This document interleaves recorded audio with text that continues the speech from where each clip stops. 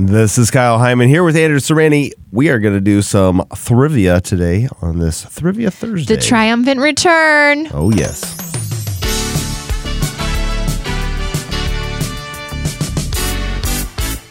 Welcome to Trivia Thursdays, the day when we take a look at some Catholic trivia in a search for information that you don't already know. But after today, you will be 6 steps closer to being a Catholic genius. Categories include geography, entertainment, history, art and literature, science and nature, sports and leisure. And here's your hostess, Andrea Serrani.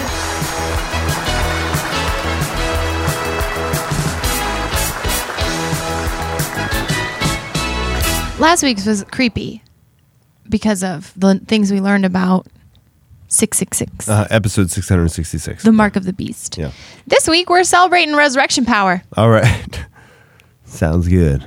Ready? Ready. Okay. Geography.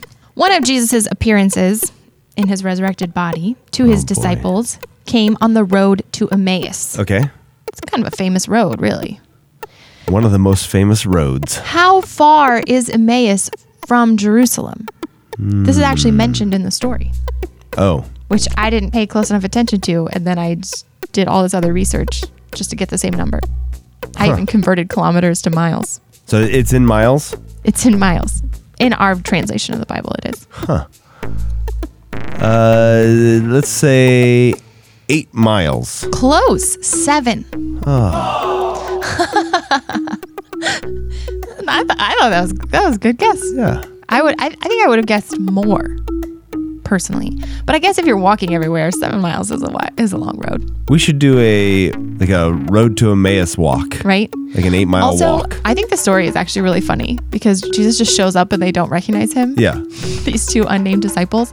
And he's like, what's going on, guys? Yeah. What They're you like, talking about? you haven't heard this amazing story? Yeah. Like, you don't know about Jesus of Nazareth? And Jesus is like, oh, yeah, tell me more about that Jesus of Nazareth guy. Such a good story. Okay, entertainment. This 2016 movie follows Roman military tribune Claudius, who remains set in his ways after serving 25 years in the army. He arrives at a crossroads when he's tasked to investigate the mystery of what happened to Jesus following the crucifixion, the missing body. Accompanied by trusted aide Lucius, his quest to disprove rumors of a risen Messiah makes him question his own beliefs and spirituality. As his journey takes him to places never dreamed of, Claudius discovers the truth that he's been seeking. What's the movie? Is this a more recent movie? 2016. 2016. Risen? Risen is it? Yeah. I never watched it. I heard really good things about it, and I watched the scene this morning. It's like a YouTube clip of when Claudius first actually sees Jesus, and he like recognizes him as the person that he killed on the cross, and he's just like, it's a really cool scene. He's just like blown away by it. Spoiler. Yeah.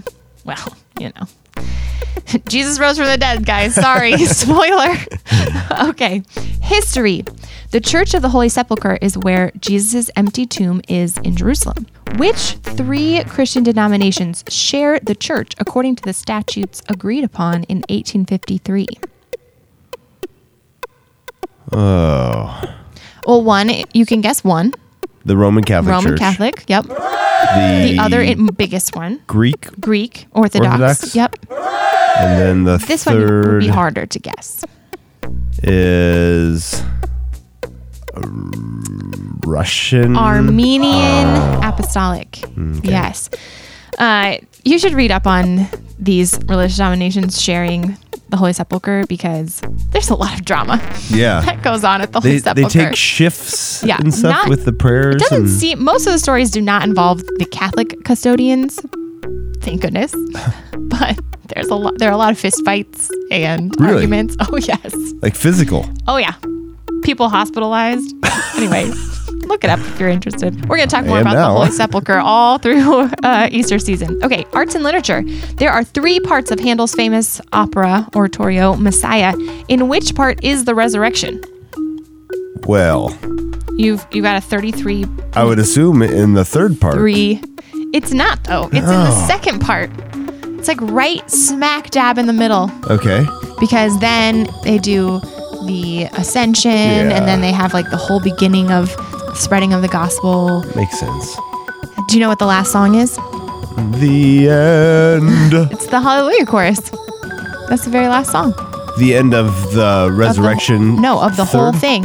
At the end of the whole thing. Yeah. Handel's Messiah ends with the Hallelujah chorus.